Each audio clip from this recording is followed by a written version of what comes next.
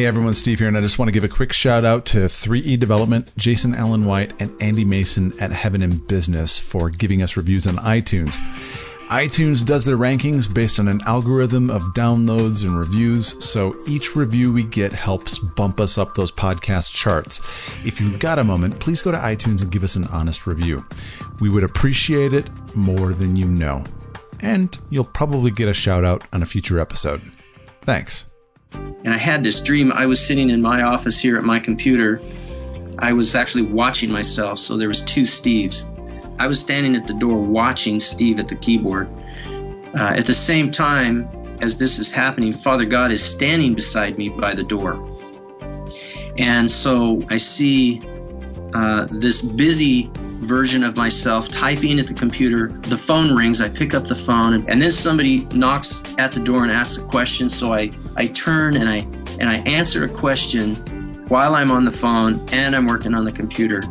All of this is going on. And I look to Father God and I give him this big smile. Aren't I doing good, Daddy? Look how good I'm doing. And Father God leans down and says to me with a smile on his face, he says, Steve, this is not for me. Welcome to Eternal Leadership, a show dedicated to equipping and inspiring leaders to accomplish what God has created in them. I'm Steve Ryder, and that was today's guest, author Stephen De Silva.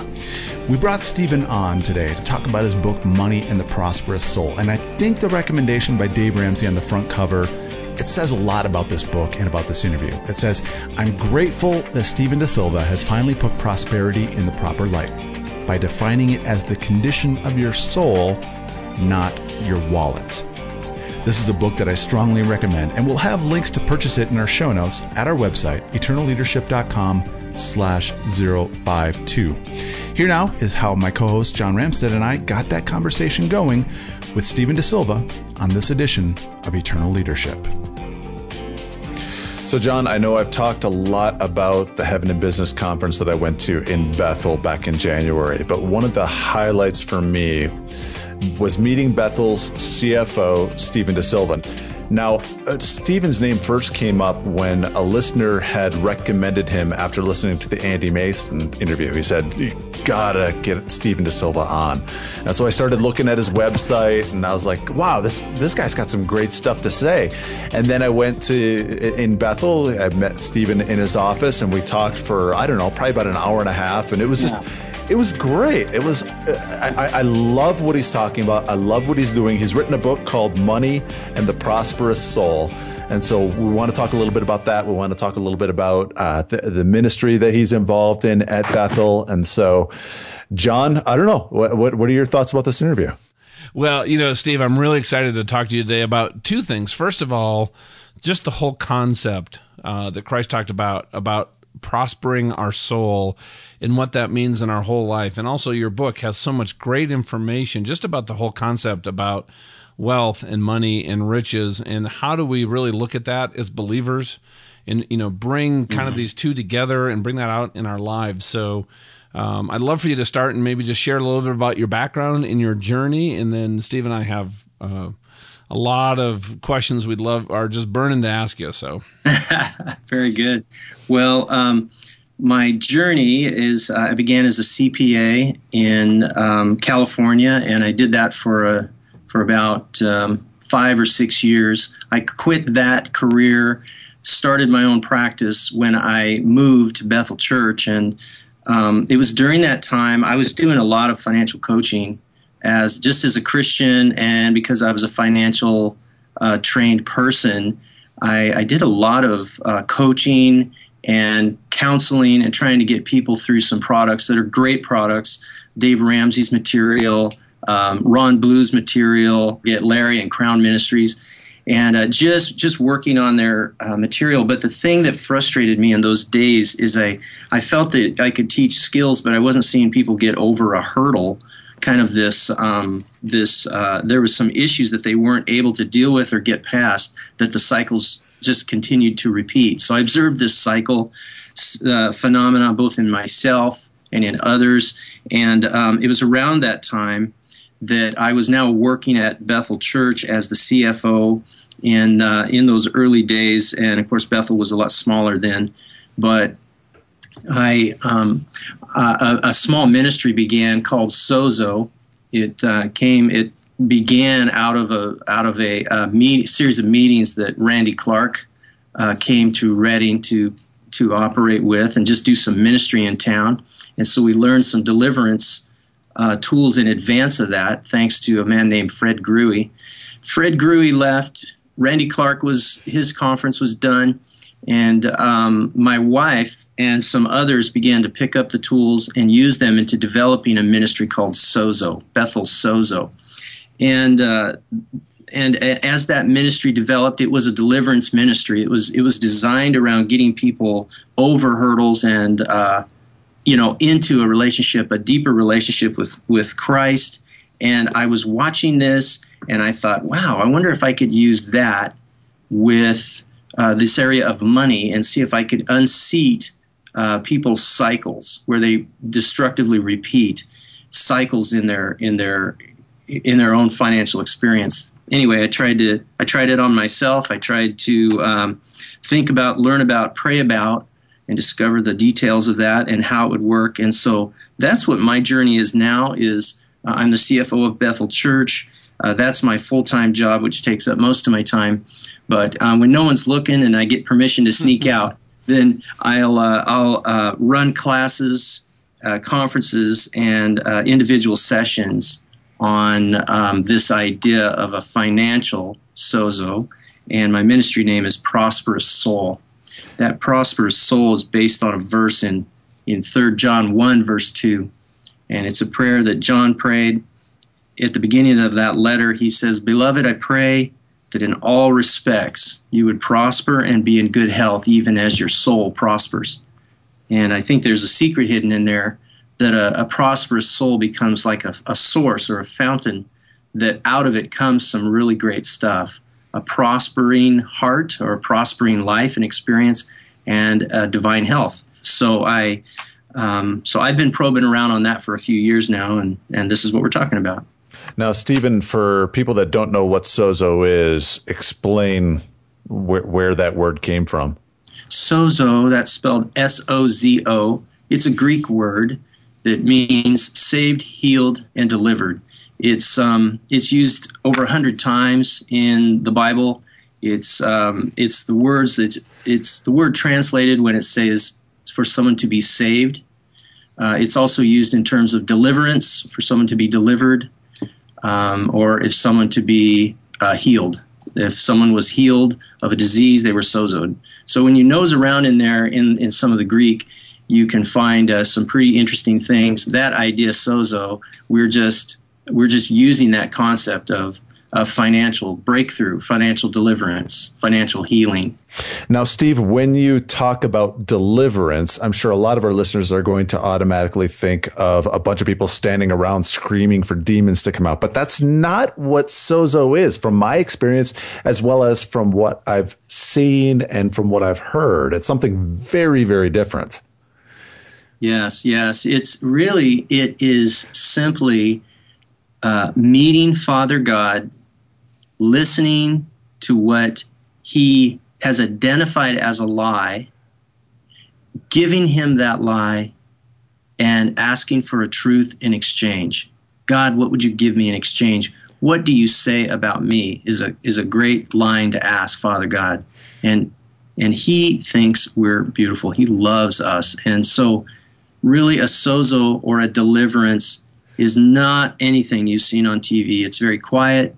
It's very powerful. It's very gentle and honoring and protective of that person. It's an intimate time with Father God.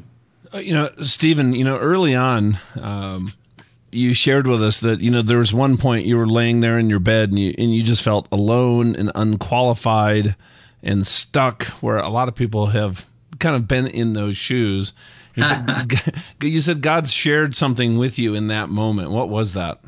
Oh, wow. Well, that's an intimate recall. Yeah, I was going a little further in this story. My wife's ministry, Sozo, began to grow. And I was a champion for my wife, as we all should be as husbands, and prayed for and supported her. And her ministry grew, and she began to travel. And then she began to travel more, and then more and more. Now, we had little kids in those days. My 2 sons are grown now. But one night I was laying in bed, and I was not in the best of places. I was pretty discouraged. My wife is gone. My kids, I just got them to bed. I'm feeling very lonely. I have a cat, and she's laying on my chest, and I'm talking to my cat's into my cat's eyes, and I'm like, "Hey, I didn't sign up for this. God, what are you going to do about it?" I begin to pray to the Lord, and I ask him, God, what are you going to do to fix this for me, this situation? And middle of the night, staring up at the black of the room, the ceiling, and I just clearly heard the Holy Spirit say, "Well, what are you going to do about it?" And I was so taken aback. I thought, well, I think that was your job, God. I think you're my Savior. You're the lover of my soul. You're going to rescue me, right? And he said, "No, I want you to go and happen. You need to happen. I will help you, but you need to activate your life." And I guess I had unseated a almost hidden victim paradigm in my head that things happen to me or life happens to me. And I realized and continue to realize that I need to happen to life. And I need to think and pray and do my best with what God has given me in my mind, in my hands, in my creativity, and ask for favor and direction and correction and watch the Holy Spirit do that. So what that did is that was kind of probably the beginning of my ministry where I actually began to stand up. So what did that look like to, build your own life, fight your own fights? Is that what I'm hearing?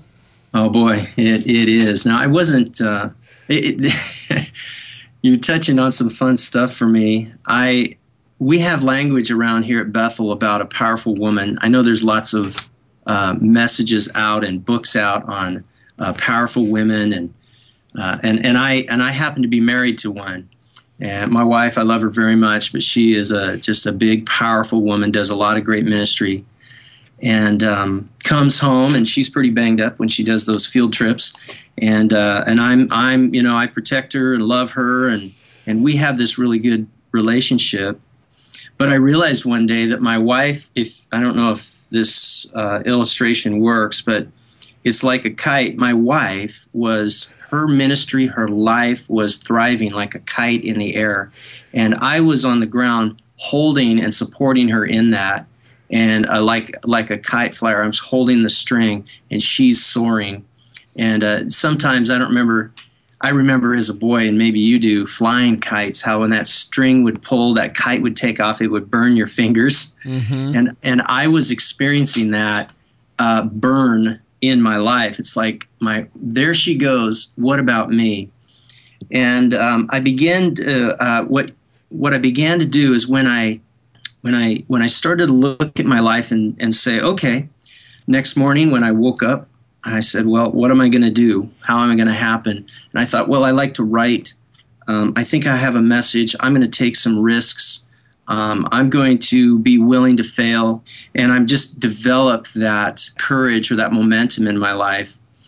I realized that my wife's ministry can only go as high as I can fly. I realized that as I grew higher, that brought slack back into this kite metaphor, and my wife could move higher. But my assignment wasn't to promote her. My assignment was to happen. My assignment was to be myself and to grow into whatever God has built as a destiny and potential for me. And I began to think about it. I want to be the world's tallest man. I want to be tall because I want to lead my wife. I want to cover and bless and protect my wife, and at the same time, push her and encourage her and strengthen her. And all of that has to be done in a mirror. I have to look back at myself and go, no, I need to do the same for myself. So it was it's like as if it's behind me, but really it's a growing, living thing for me.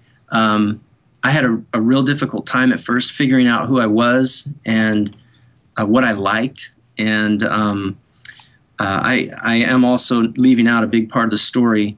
I was recovering from a very, probably a close season, almost to a sense of an emotional breakdown. I had worked so hard in my businesses. I have a message on it about toil and learning rest and what Sabbath means, and I think that's a fascinating study about the verse, the phrase that's translated biblically, "evil one." Its root is toil, and so that toil idea is so common among men. I think perhaps women, but I don't want to speak for them. But I know for sure marketplace people. We work hard, we exhaust ourselves, and we don't understand the idea of rest and what Christ means when he says that I am your rest. We're told to labor to enter into his rest, and learning what that means. We've been engineered to require that. So my experience was coming out of a season where I had lost myself, a season where I didn't understand really who I was. I knew that I was an accountant, and I had mistaken my role for a purpose in life, and it was a dead end. But as I grew out of that, life began to come back. I began to be creative again. I began to dream again. I began to have hope, and momentum and creativity flowed back in, and this is where the book came from. And I have a couple manuals as well. So, well, Stephen, in the book, I think this is the season that you're talking about. You talk about that you had a dream where God came to you. Oh, yeah. And talk about that one. Okay, well, this was on the season I was working as the full-time CFO of Bethel, and I also had my own tax practice where I had select clients. I did their ministers, their tax returns, their corporations, and their families. I had them all over the country, actually. I had about 150 of these clients, and really served, just pouring myself out. Felt like, my assignment in life at that time was to just pour myself out and serve these important people, which I still believe that. But at the time, I was actually operating out of an orphan spirit. The alternative being the spirit of adoption, which is Romans 8:15. So I was operating from this orphan mentality, and so it was just emptying me. My clients and my work here at Bethel Church probably kept me at a pace of 12 to 14 hours a day for about 6 or 7, probably solid 7 years, probably longer if I looked. But I was at a point of near exhaustion, and I was physically starting to break down. I was having some,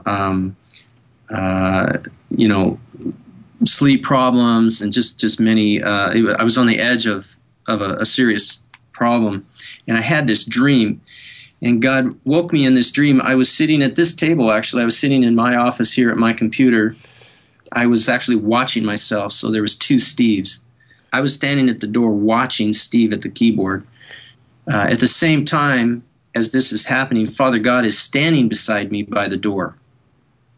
And so watching this dream, I see this busy version of myself typing at the computer. The phone rings. I pick up the phone and put it under my chin, and I'm talking on the phone, and I'm working on the computer. And then somebody knocks at the door and asks a question. So I turn and I answer a question. I say, "Yeah, do that," to the person in the door while I'm on the phone and I'm working on the computer. All of this is going on, and I look to Father God and I give him this big smile. "Aren't I doing good, Daddy? Look how good I'm doing." And I just feel so proud of myself that I'm doing all these things at once. And Father God leans down and says to me with a smile on his face, he says, "Steve, this is not for me." Ooh. And it wakes me up out of a dead sleep. I just sit straight up, and it's one of those dreams where you just, it's just hanging on me. And I'm like, wow, God, what does this mean? Am Am I somewhere you didn't want me to be? Do I need to quit my job or sell my practice, or what? What does this mean? So that's where I, that night, went and looked up the words "evil one" in my. I'm a New American Standard guy, and so as I looked up the phrase "evil one" in my Strong's Concordance, it came up that in my version, my translation, it shows up 10 times. The phrase "evil one" shows up 10 times in 9 verses, I think it is. And they're all in the New Testament. So I wrote down the verses, went back to sleep, woke up the next morning, and went and did a study on these words and read the verses. And we're familiar with them. They're like, taking up the shield of faith to extinguish the fiery darts of the evil one. Mm-hmm. 1 John 5:19, we know that we are of God, and the whole world lies in the power of the evil one. There you go. Yeah, that's a great example. Well, that evil one, when I looked at the meaning, the actual Greek there that's translated, I was expecting to see devil, but I didn't. What I see is a word pone, P-O-N-E, and that word's root is toil. The pone, P-O-N-E, actually means evil, not devil, but just the concept of evil. And its root is toil. So when I began to reread these verses and thinking about taking up the shield of faith to extinguish the fiery darts of evil or toil, it changed my paradigm of what was happening. You see, God didn't build us as people. He didn't engineer us for toil or for exhaustion and emptiness and hopelessness. And the enemy exploits our condition. I think he calls people out that are doing good things. Even whether you're in the marketplace or a pastor or a mother, we get busy. I'm not talking about busy. I'm not talking about tired. I'm talking about emptying and sorrows. There's a verse in Proverbs that says, "It is the blessing of the Lord that makes rich, but he adds no sorrow to it." So if you have sorrows in your life, you've kind of walked too far. You've gone beyond the blessing of the Lord, is what that verse kind of means. And I found myself in sorrows, man. I was having to take medication, which I had to quit because it was just terrible for me. But nonetheless, I was trying to get help. I was empty. I couldn't feel inside of me. I didn't have any value, anything I cared about. I was really dead. It was a really scary place because I wasn't. That isn't my norm. Were people around you seeing this? Yeah, my wife saw it, of course, but she didn't know what to do. We would talk about it, and I didn't have a grid for it. I was serving. In my mind, I'm serving God, and I'm serving these important people around my life. I was serving other important people too, my sons. I was tireless at what they wanted to do. If they wanted to work on a school project, until late, then I'd work on a school project, and I would just make up for it the next morning with an early morning. Because remember, I've got these 14-hour days going on. And so, if my kids wanted to go to the lake, we went to the lake. If my wife needed to go whatever, go do something, go out to dinner, we went out to dinner. It was like I lost myself in, if it can be done, it was like I was trying to be a hero, trying to be a servant to all, but which is godly and biblical. The difference is I was doing it from an orphan spirit and not a prosperous soul. Steve, what steps did you take to get from that place you just described to this place that I know you're in now, joy, peace, and a soul that's prospering? How would you help somebody listening who's identifying to what you're talking about move forward with what you've done? Well, thank you for asking that. The dream, and then the next morning, led me into prayer because I still had a problem on my hands. God said, "This isn't from me," and so I was. My crisis at that moment is, God, you you don't want me to do this? I thought I was doing what you asked. And it was some time. It took a while, but eventually I heard from the Holy Spirit. He said 3 words. He said, keep my Sabbath. And I never had thought about a Sabbath before. That felt like Old Testament to me. And I, being so naive, I thought, well, I guess Old Testament stuff doesn't apply. And so I began to study Sabbath. I realized that it is in the New Testament, that Jesus did affirm it. In fact, he is our Sabbath. And so I went to the Old Testament to learn what the Sabbath stood for. And I have to say, the more I study about what Israel was trying to accomplish with the Sabbath is phenomenal. We see it as a law sometimes, but that's so surface and so naive. The deeper I looked, it's like, wow, this is unbelievable. The little pieces that I understand is that the rabbi's paradigm, the Jewish paradigm for Sabbath, is that you're bringing eternity, timelessness, onto earth for a little while. And that's why Sabbath is a rest day. And this echoes something that matters to me. Thy kingdom come on earth as it is in heaven. It's like, oh, I began to see these paradigms. I started resting. I took a day. This is my model. Is I said, okay, I'm going to rest for a day. I don't have time to rest. My clients are screaming. I've got tax returns due. This, by the way, was in late February, early March for me. And I'm a CPA. Season. I am busy, man. And so I remember I decided on taking Saturdays off because Sunday as a pastor is a work day for me. So I said, I'm going to take Saturday. So I sat on the couch. I remember the first Saturday, man, I got up and I walked out and I sat on the couch, and I am just stressed out. I mean, I am like so angry. I am not having a good Sabbath day. I'm mad. My kids are watching cartoons. They're wanting to wrestle. I am grouchy. But I managed to get through a whole day and not go into my office and work on these piles of tax returns I had. I managed it. It was terrible. I learned a lesson then that sometimes it takes more faith to do nothing than something. You know, it was so hard. Anyway, I started stacking up my Saturdays. And by probably about the third Saturday, I am excited to be up. I'm excited to wrestle with the boys. We're thinking about, what do we do on a Sabbath day? Man, I don't know. I think we chase lizards. So me and my boys would go out and chase lizards in the yard, you know, or at the lake. We'd go to the lake. I've got some funny stories that probably we don't have time to tell here, but you know, I learned that I like to chop wood. But on my Sabbath day, I don't like to chop a lot of wood because it's a lot of work. So just that one swing of an axe, you know, is just so gratifying. So I'd do that kind of a thing on a Sabbath day. I'd read books. I'd turn off my cell phone. I'd take a nap. I'd walk with my wife. We'd go to lunch. We'd maybe barbecue something at home. We'd have friends.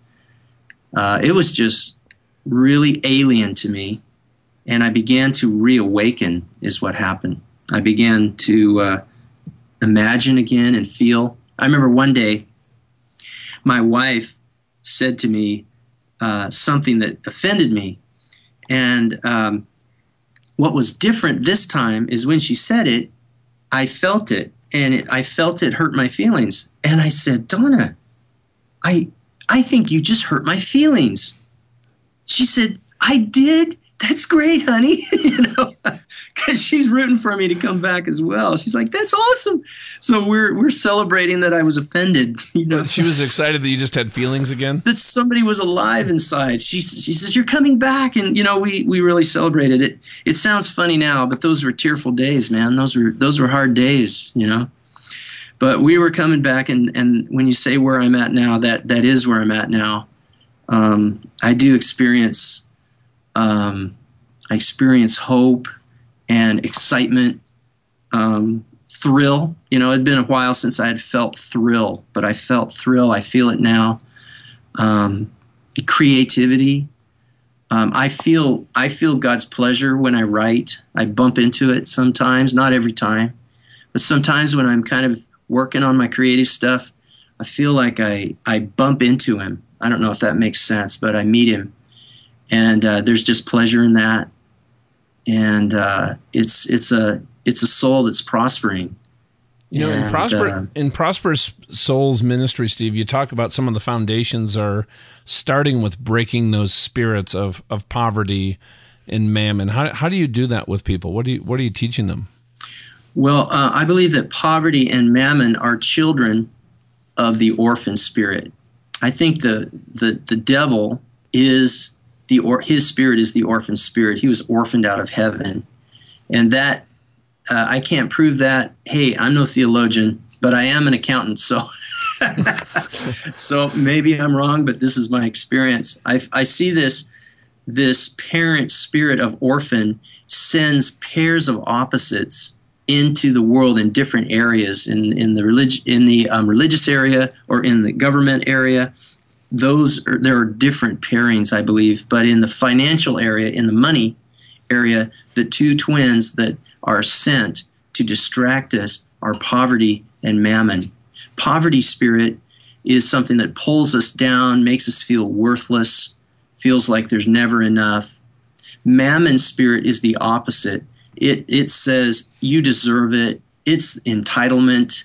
It says it puffs you up. It's the basis for addictions, I believe, because it's instant gratification, pleasure in exchange for worship. Is basically what's happening in the mammon spirit. And so when I walk them through this course in this section, we're on the kind of on the defensive posture. We're building our foundation, and we begin to recognize what I call fingerprints. And we'll start on the poverty side, and I'll describe some stories about in my own life how I found poverty or I experienced poverty. And mammon works similar but opposite. These things work like seeds, like they come to us as ideas, and they sit in our heart, or really they sit in our soul, which is our mind, our will, and our emotion. And these seeds, these ideas, they grow into a plant that matures and bears fruit. And the fruit in your life is the thing that we learn to hate. We learn to hate addictions. We learn to hate invisibility. We learn to hate these things that we experience. Those are the fruit hanging in our life, and we try to pick them. But like an apple tree, you can keep picking those apples, but the tree continues to produce. This is just how the spirit realm works in this area. And Jesus talked about it. It's why I'm confident of this. He says that you'll know a tree. He said, no good tree will bear bad fruit, no bad tree will produce good fruit. And he's talking about behaviors, not an orchard there. So we have this situation in our life when we see bad fruit in our life, it's no good to pick it. We have to go back and recognize the tree or the source of this fruit. Where did that start? And sever the root. And this is a financial sozo exercise. We'll go back to that source. We'll ask Father God to show us where that is. And so then I teach around that, and people have experiential kind of moments where they write or they listen or they share. I use tokens. For the poverty spirit, we want to break the poverty spirit, so I have them use a paperclip. I say that the paperclip is symbolic of the poverty spirit because it's circular, it holds you, and I have them straighten that out and unwrap this poverty, this poverty mindset, this poverty attitude that is settled in their lives. And when they do that, I have them break that wire, and that's a symbol that that's a broken concept, a broken mindset in their life, and we're doing some things with the Holy Spirit, and really it's God doing the work. I'm just trying to keep up with Him and cooperate with Him. And after that event is over, it's really fun to interview, and I've done hundreds, probably thousands of them by now, where I ask people, tell me some of your stories. What was happening while that was while you were doing that exercise? And there's People have profound experiences with the Holy Spirit in those times, shaking loose, moving free from lies they've believed and exchanging those for truth, and which you get from the Holy Spirit, which is the Bible. We go to the Bible for our truth. Get the truth in there, because the truth is also a seed. It also lands. It also grows and bears fruit. So, Steve, what are one or two of those examples? What are some of the stories that have come out of that? One that comes to mind was Skype Financial Sozo. It was so scary, I'll admit, because the individual was in another place, but he was sitting on a couch beside his wife, and he was a businessman. He was at a crisis point in his business. It was a deal that was needing to break through, and the bank was not releasing more money, but he needed the release of money to afford the final rush on this big contract. And he said, I asked him, why do you need a financial sozo at the beginning? And he said, it's because this kind of crisis repeats over and over in my life, and I need to stop that. Anyway, we're now in the sozo, and I ask him, I'll skip over a bunch of stuff, but we're at the point where we're asking the Holy Spirit to show him where he learned the root of this tree in his life. And he saw a room that was lit, an empty room that was lit. In the middle was a curtain, and inside the curtain was all dark. And I asked him to, open the curtain, and he said, I can't, I won't. I said, what's inside the curtain? I don't know, I don't want to look. We were kind of stuck there, and I wasn't going to move him past that. We went on in the sozo, and at the very end of what I thought was the sozo, I said, is there anything else you want to do? And he said, I opened the curtain. I'm like, oh my gosh. And I said, what happened? What's in the curtain now? I'm totally into it. What happened? What's in the curtain? He said, there's a pillar, and there's the bust of the head and shoulders of Beethoven. But the face of Beethoven is dark. It's black. But everything else I can see is inside this curtain is lit up now. And as soon as he said that, I felt the Holy Spirit say, that's shame. So I asked him, what does that mean to you? He said, I don't know. I said, does shame, is there some point of shame in your life does that mean anything to you? And he starts sobbing on the couch. And this is the part that scared me. I thought, oh my God, I broke him. I don't know. I can't reach him. What do I do? And he's sobbing and sobbing. And he finally, what seemed like minutes, but probably seconds, I asked him, what happened? He said, I remember being molested as a little boy in a bathroom by a man. And I was so ashamed of myself that I have carried this shame, this disqualifying shame in my entire life. And I'm like, oh my goodness. And so we prayed through this ministry with the Holy Spirit. We asked him to give that shame to God, and what would you get in return?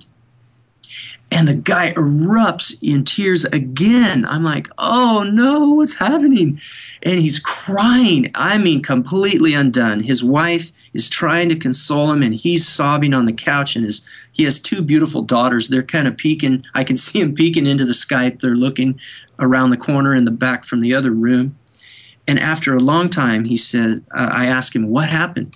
He said, I saw the face of Beethoven, and it was my own face. And he said, God told me in that moment that I am a great man. Oh my gosh, we were all sobbing at this point, which is ridiculous for the person, myself, being sitting there crying with these people. But I am just so moved. And this guy has a powerful breakthrough and unseats this shame that has nested in his soul for years. He's probably in his 40s or possibly early 50s. This thing has unloaded. He's given it to God.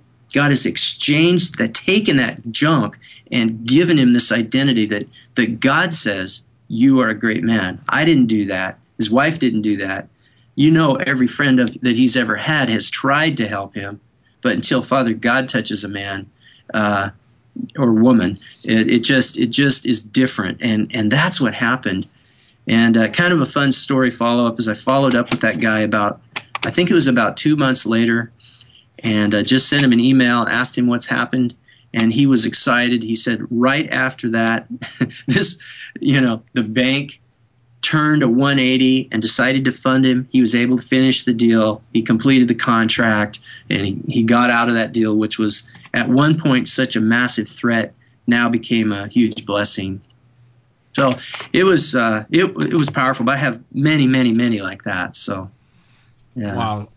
Steve, thank you for sharing that. I was going to ask you earlier, you talked about you have to cut the root off, but the first thing you have to do to be able to consciously sever that root is to identify that root. And that's what you were just talking about.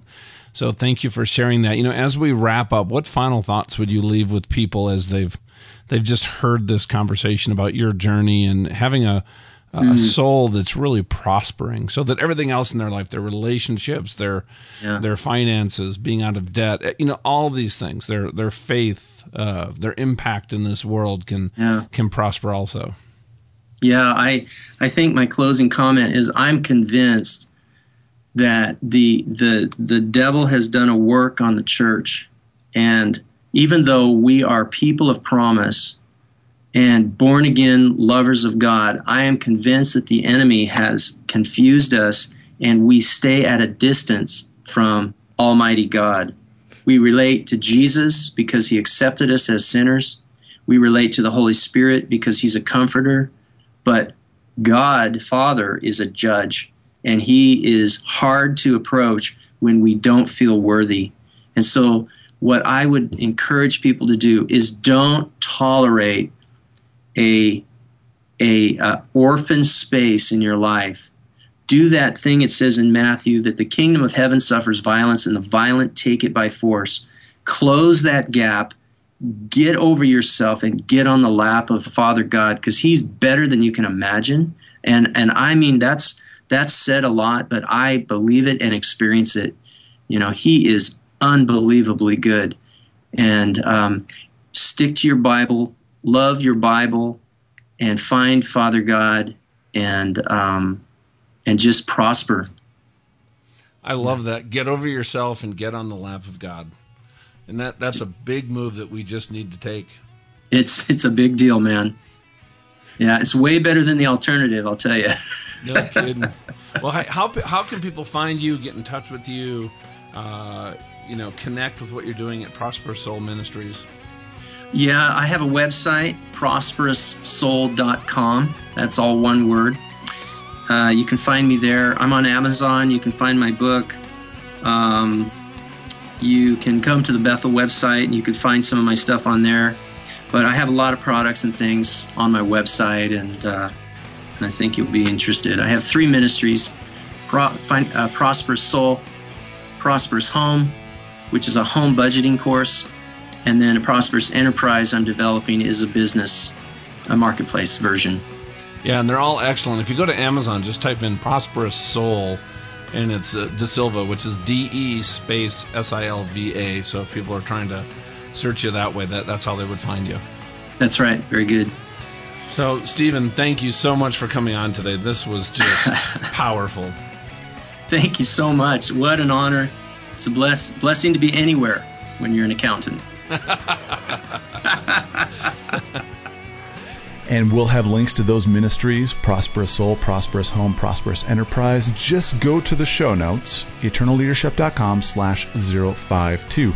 That's eternalleadership.com/052. And you'll find those links, plus a link to Stephen's book, Money in the Prosperous Soul, some messages that he's given, his blog, all that and more. eternalleadership.com/052. And as always, that link is embedded in the summary of this MP3. So while you're listening on your smartphone, tablet, or computer, you can click that link and it'll take you right to those goodies from Stephen. As we said at the top, Stephen is the CFO at Bethel. And speaking of which, the next Heaven in Business Conference is September 8th through 11th, 2015 in Redding, California. Among the speakers this time will be Bill Johnson, Chris Valentin, and our good friend Lance Wallnau, along with many other business owners and leaders that are practically walking out faith in the workplace on a daily basis. It's a great time of networking, encouragement, teaching. I was there for the conference in January of this year, and I'm planning on going back out for this one, this time with my family. If you go, be sure to say hi to me, and a link to get signed up for that conference, it'll be in our show notes. Special thanks to Justin Jeffrey for his editing and production help on this episode. Next time on Eternal Leadership, author and speaker Dorie Clark. And it's part of your unique gift as a human being that you see things differently than other people. You have different experiences, and it's almost, I think, an obligation, one could argue, that if you're really going to live your life fully, that you need to be willing to step up and share your talents and share your vision. That's part of what it means to live a full life. For John Ramstead, I'm Steve Ryder, and thank you for listening to Eternal Leadership.